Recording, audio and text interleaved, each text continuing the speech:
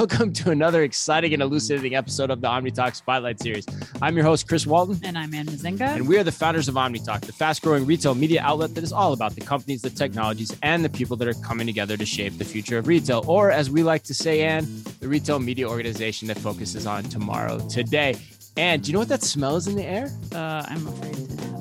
Actually, what is the smell in the air? I wanted to sing like it's beginning to smell a lot like grocery shop or feel a lot like grocery shop, like, you know, the Christmas song, because it is. But yeah, that's not related to smell. It's like this is the well, there's a smell of Christmas, right? Evergreen trees, pine trees. I don't know what it is, this but is a stretch. But this is a stretch. But you know, I got that feeling. Okay. The trade show circuit's about to start, and I'm excited. In advance of our coverage of that show, we are pleased to bring you all a conversation with Liz Roach, the Chief Data Officer at Accelerate 360. Most important, thank you, Liz. You've already saved us from this intro that has become a disaster. We're excited to have you here. Excited. I resemble that remark, Ann. Yes, Liz, it's great to have you. How are you doing today? I'm doing very well. Thank you for having me, Chris and Ann. And Chris, if you decide to put out a grocery shop scented candle, I will be first in line to grab it. Thank you very much. Yes, I like you already. Show support. Love it. Oh, Liz, don't encourage him. That's what OmniTalk's going to be giving away is grocery shop. We should get grocery shop scented candles. Which I don't know what that smells like exactly. We got to ask Christina and Roquan to get all over that for us. Cornucopia. That would be awesome. Yes. Liz, before we get into your current job at Accelerate 360, you are clearly an expert in the data and marketing space. You have quite a background. Yes. Share with our audience a little bit about you. For sure. Yeah. So my background's a bit of a mix between technical engineering roles. So having hands on keyboard, writing scripts, writing code to actually facilitate ad effectiveness, personalization, ad delivery, all kinds of reporting, all the way through to more strategic roles. So informing product innovation, measurement reporting. Most recently, I was at Havas Helia, leading as GM and Chief Strategy Officer for their CX and customer experience practice. And before that, I was at Meta, where I was on the global business solutions team, really developing new solutions for grocery drug vertical. So Liz, would it be appropriate to say you're kind of a data wonk? Would that be a good title or not? Am I taking it too far? I'd say it's pretty good. Pretty good. Awesome. I love your candor. All right. So now tell us about Accelerate. What is A360? How does that work? What are you charged with exactly? Yeah, for sure. So A360 is a really cool place.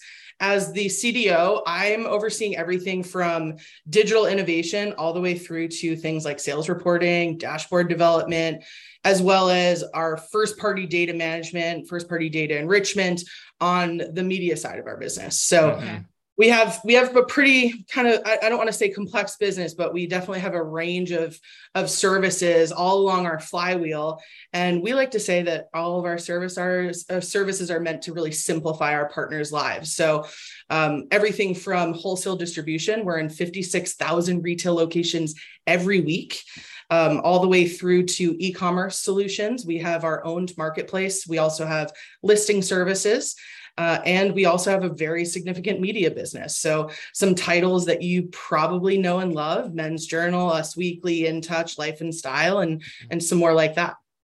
And you're a big Us Weekly fan, right? You read that religiously, right? I mean, you got to. I used to be a Men's Journal subscriber, actually. Oh, really? Yeah, I did.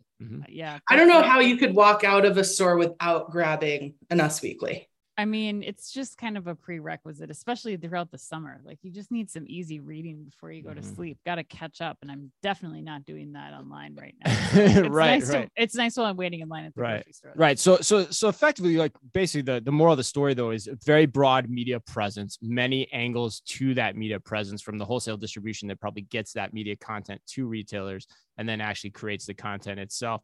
So you guys are moving now into, there's this big talk of the rise of the retail media network, which I'd love to get your impression of as a trend in general. But then how do you play into that as well, given this portfolio of content that you bring to the table? Yeah, for sure. So, we really pride ourselves on these amazing media brands we have, media brands that people love, they trust, they've heard of, and reimagining what those brands could be, right? They're beyond just the magazine. They're beyond just the .com. They really have this cultural breakthrough power. So from our innovation lens, bringing those brands to life in new and different ways is really interesting to us. And especially when it comes to the retail media space, you said it. I mean, this space is exploding. It's unbelievable. I feel like every week a new retailer is launching an RMN. You can't escape it, right? And do you think that's the right thing? Like, do you think that's the trend that we should be going after? Is it all low hanging fruit at the end of the day? Like, is this a trend to really buy into? Because we've heard from a lot of people that it is. I'm guessing you're going to say yes, but might as well ask you as well. I think it's totally a trend to buy into. I think that, the retailers do harness a lot of the data, and they traditionally have held that consumer relationship that brands have really kind of had to take a backseat to, and getting involved in retail media for a brand is a way for them to really get involved in that relationship again, and instead of having it fully mitigated by the retailer. That said, I think, there's always the danger of sea of sameness, right? Mm-hmm. And the more that these things crop up, the offerings start looking the same. And I do think that's where us, as a media partner, really play a crucial role in providing partnership in terms of content differentiation. Where can we partner with retail to bring different types of innovation to life, different content to life, knowing that consumers want that interesting content. They want that cultural breakthrough power. Liz, I was actually going to ask you like how your business has changed with the rise of retail media networks. You mentioned, differentiating on content, but can you give me an example of just like how things have changed even in the last 2 years since this has become the topic du jour? Yeah, absolutely. I think in terms of measurement, that's the first thing we're seeing is a lot more brands wanting a lot more measurement. And really, I think that the RMNs are setting the pace for that appetite for measurement. I love it. I think it's interesting. And it's the type of thing that we, as a media company, we want to lean into. We want to be flexible, and ad effectiveness is top of mind for us. I think the other thing that we're considering is how do we play with the retail media networks? And that's the innovation that we're bringing to life right now, in partnership with them, and being a premier content partner and developing content specific for retail media networks so they can start delivering differentiated product offerings to their brand partners. So that's where the retailers are really working with you then, is in the creation of content to make their retail media network stand out. Is that right? Totally. Yeah. Yeah. I want to get into that in more detail here too. And I know Anne has some questions for you on that too. But before I do that, I do want to ask you one thing, because, and it's something I picked up, and I want to impart, I picked up on it from my earlier conversation with you about a week ago, which I want to impart on the audience now too, is there's this belief that, traditional publishing is about to fall by the wayside. And the argument that you made to me is that there's much more nuance to it than that. And then that argument that I'm arguing it's almost too simplistic. Am I paraphrasing you right? Like, what is your take on that whole thing? I think content is a majorly overlooked differentiator. Okay. When we think about interacting with 10,000 plus brands per day and getting these direct response ads just firing.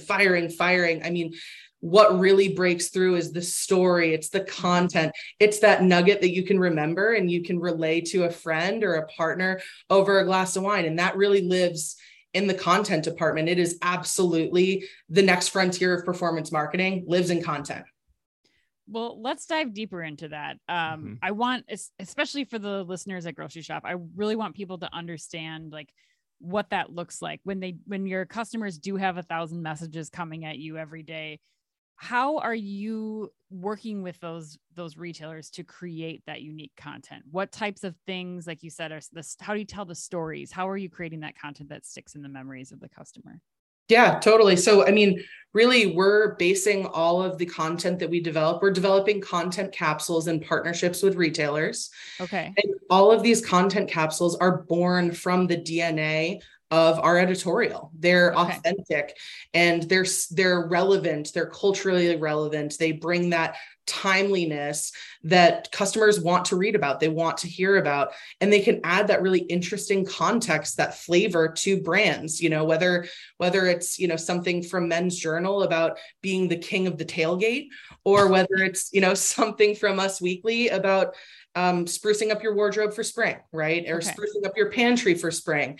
All of those things are really content-rich things that our editors can latch onto and help bring brands in partnership with retail. And explain for me too, Liz, like what's the customer interaction there? Is it, I'm going on the, like, say Albertsons app or something, the king of the tailgate example that you're giving, like, how is that being fed up to me? And then how am I getting to the point of purchase with that? Yeah, absolutely. So it's content that lives, with us on our publications, our .coms. We develop advertorial content. So, we develop all of that immersive storytelling about those products and about that thematic. And then we also pass it off to our retailers so they can redistribute it, whether it's through social, whether they want to deploy it in open programmatic, however they really want to get it out there, they can, all directing back to .com to really drive that purchase. Yeah, so it essentially gives them more available inventory to position in their ad network to their CPG companies, their manufacturers that they want to do business with from the absolutely right. That's the content here. It's content and it's inventory, so it's definitely what RMN needs right now. Right, with authority too, right? That's the content authority, to your point that you were making before. Well, what does it actually look like in practice? So say I'm a retailer and I'm like, okay, yeah, I'm buying what you're throwing down here, Liz. This makes sense to me. How do you actually do this? Like, because that's always the thing for me. It's like, oh, it sounds good in practice, but like, how do I do the work? Like, what's all entailed there? Yeah, it's actually pretty simple. The way that we've been working with retailers so far is to really collaborate off the top and start deciding when they want to start developing programs for, looking at their calendars and starting to identify where we might be able to play together. And then from there, our editorial team starts coming up with interesting content capsules, interesting thematics, as well as some different products or different brands that would easily be able to play within those thematics. We pass that back off to the retailer. Their sales team can go pitch and win. And then from there, we start integrating those brands back into the content and really deliver that authentic experience. So it sounds like it's a real collaborative approach to content creation, which in a lot of ways, I think, Anne, you would probably agree, and you have much more experience in advertising and marketing than I do, which is, it makes sense because when you're leaning in on content, you have to take a special angle of that content. This is not something like, hey, this is a piece of software that you're just clicking into and you're saying, okay, here's how it works. It's actually a collaborative partnership here to make this happen. Is that right, Liz? Am I thinking about that the right way? Absolutely. And I think when we think about innovation always has to be collaboration, right? None of this has been done before. So we have to be able to sit down at the table with a retailer and say, how can we solve what you want to solve together? And then what's our V2? What are our KPIs and what's V2? Because that's what this is all about: iterating, optimizing, and continuing to innovate and bring new things to the table. Do you have an example of I'm curious, do you have an example of going from V1 to V2 with a client? You don't have to necessarily name it, but I'm curious off the top of your head, if you can walk us through what that actually looked like in practice with a client. Yeah, sure. I think one interesting thing that we've heard from a client was that, developing a different theme for every month, for example, of the year, was a little bit more challenging for a sales team to grasp. Okay. Not surprising. Yeah. getting them to get trained up on this. So what every month and developing a new theme and then getting out with that new theme every month was more challenging. So we started developing content capsules that were more extended. So they were kind of more of episodic content capsules that could be replayed every month. Think about different seasonal refreshes, right? Mm-hmm. Instead of kind of having that constant shift, having one thematic that could play out over several quarters or even over the course of a year. How does this fit in with other things that the retailers are doing in terms of creating their own content? I mean, I love what you said about how we're like creating this library of content that retailers can put out a few times a year. But, as you think about, written content, as you think about video content that people are starting to bring back or retailers are starting to bring back to their sites, how does this kind of fit in and evolve? Is it just going to be the advertorial, do you think?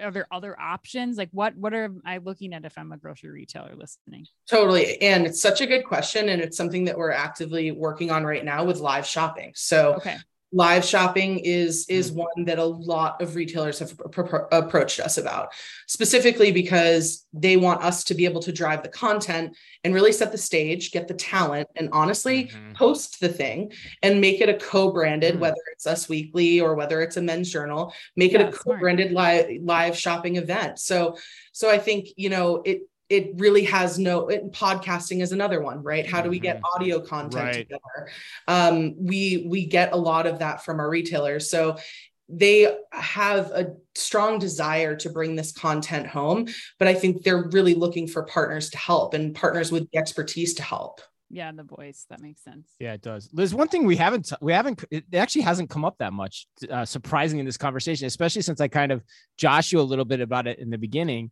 is the word data. Talk to us about, this whole conversation within the context of first party data and what, taking these approaches enable one to do as a retailer, say, versus the other options that are out there or used to be out there. It's probably a better way to put it. Totally. So I think from our perspective, first party data, especially, that's common language. And that's kind of the lowest common denominator in terms of how we interact with the retail environment. The CVS shopper, the Albertson shopper, Name Your Shopper is also the Men's Journal consumer, is also the Us Weekly reader, right? Is also the Name Your Shopper. So really acknowledging that shared audience is super important. And that's why first party data and understanding those insights becomes ever more important for us. From our perspective, the more value we can bring to our retailers, so the more we can tell you about what is your shopper interested in outside of your four walls. Right. That makes us a better partner, and it also helps us develop better content for them. I think the other piece that I know I touched on in the beginning is we also have e-commerce as part of our business. We have e-commerce marketplaces as part of Us Weekly, and having all of those sales data points combined with all of these first party data points about consuming content really gives us an interesting authority on trend prediction. We can start understanding the stuff that you like to read and the stuff that you're buying. And when we start weaving those data points together, it gives us a very, very differentiated viewpoint on what the consumer wants, which really dovetails very nicely into our wholesale distribution business, right?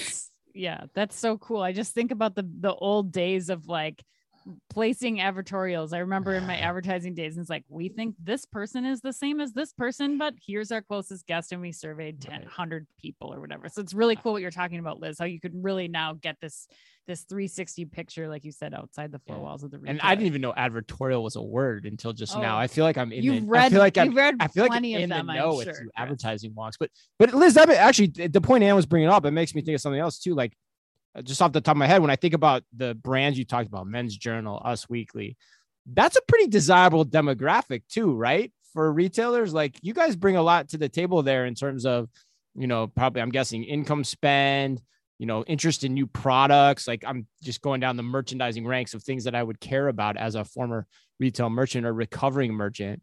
Like, is that true? Like, am I thinking about that in the right way? Yeah, absolutely. So our demographics are great. Our audience is phenomenal.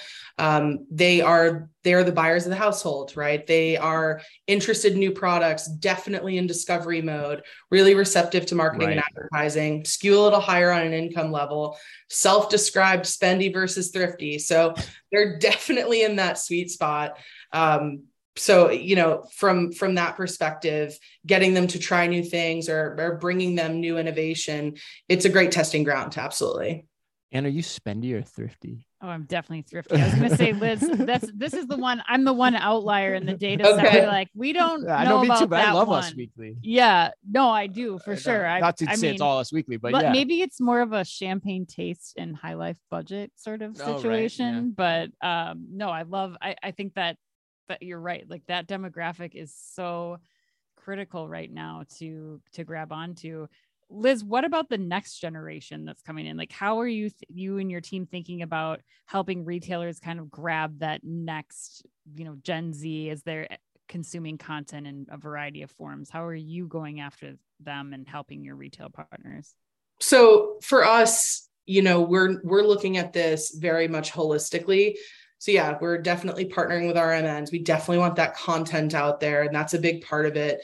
But we're also taking our media brands and introducing innovative merchandising programs. So we have a Us Weekly Now Trending merch program live right now in stores across the US. In stores? In stores. Yeah, okay. So these are fixtures in stores, end caps, floor displays. We ship them, we set them, we manage everything, and they feature these really on-trend seasonal products. And I think when you're talking about attracting the next generation of shopper, getting them back in store, getting them back into grocery, getting them back into drug, you got to bring what's on trend. Yes. And we have a really unique ability to basically do that because we are in 56,000 locations every week. So we can bring those super on trend products. And because we have all that first party data, we can begin to predict all of those on trend products and really get ahead of the curve and actually source those products for our retail partners. So we're live right now. A lot of really, really encouraging early results. I wish I could say more. All I can say is extremely encouraging. And I would say look for V2 and V3 of these programs as well. But that's an interesting angle as a part of the retail media network conversation, is that you have the wholesale distribution network to complement the things that you're doing in the digital media space through those advertising networks, right? So if I say back to you, like what you just said too, like, so you're saying to me basically, like, say I want to look at what's in, I'm making this up, Kim Kardashian's bag, right? The 10 things she takes on her trip. You guys work with the retailers to place that inventory content in the marketplace. And then you're saying you could, in fact, complement that idea from a merchandising perspective in store too, should one want to. Is that essentially the idea? Absolutely. So that's kind of the V2, V3 that we would dream of. How do these two worlds converge? Right now, we're quick to innovate, which is why we've kind of gone content capsule RMN, in-store merch programs with merch teams, but we're absolutely looking to V2, V3 of how these converge and how we can really get these things to play together to drive more impact. Well, it seems like it's more content. It's getting back to, for the grocers listening, like it's more content that you have available to you. Not only do you have the opportunity to make that an end cap in store, but you can leverage that on your own social channels. Like you can take 100%. That and, if like you said, I obviously love what's in my bag. That's one of my favorite features, but also the only other one, Liz, I want to know is like, how do you get stars that are just like us to be like in the grocery store? That's what I want to see next, is like, this is my grocery list. Yes. Oh yeah. That's Josh a great Hartnett idea though. Also buys like kale. So this is the kale brand. Josh Hartnett, really? Oh my God. You went Minnesota? That's the first one that came to mind. Oh my God. But that's a great point though. Yeah. So I mean, have you started, is this still kind of part of V2, V3 phase, or is that something that you're starting to see retailers be like, oh yeah, not only do you provide us a content calendar, but now we're starting to do these executions in stores and we have like all of this content that then explodes from that? That's what the retailers are looking for. Yeah, absolutely. So, I mean, it's really one begets the next, and part of being on an innovation team and my team is innovation within A360. That's how we're defined, is being open to that. A lot of times we'll walk into these meetings and a retailer will have a better idea than we walked in with. And, being able to say, oh yeah, that's great. That's great. We'll take it back is absolutely been the name of the game. And I think where we've been able to find a lot of success is that we're agile and we're ready for that. Right. Yeah. Yeah. And the last thing I'd say too is like, as much as we're doing this for a grocery shop, our audience is broader than grocery too. And more people will listen to this than just grocers. I think the other thing I'd say too is like, given the stable of content you guys have, when you think about it that way, which is truly, for lack of a better word, an omni-channel way of thinking about an execution like this, it also enables you to be very pinpointed and micro-targeted to different segments of an industry, whether it be electronics, whether it be beauty, drugs, I was thinking like outdoor spaces, right? Like all of those things that people traditionally like to do as recreations as well, like all play into this angle in addition. So, well, Liz, that was awesome. That was great. If people are listening to this, they want to get in touch with you. And especially if someone's out at grocery shops, listen to this podcast, it's coming out the week beforehand. Like if they want to get in touch with you or that while they're out there, meet with you, pick your brain, what's the best way for them to do that? I will be at Grocery Shop. So will my team, and we would love to meet with you. So hit us up on LinkedIn or shoot me an email. And I suppose I can give you guys my email, and we can include it. Yeah, do it for sure. Okay. All right, great. And would love to meet at Grocery Shop. Do you want to say it right now? You can even say it right now if you want. Yeah. It's just eRoach at accelerate360.com. And Roach is ROCHE. That's for those that are interested. All right. Well, thank you so much, Liz Roach, the Chief Digital Officer at Accelerate 360, for sitting down with us today. And as always, to everyone out there, be careful out there.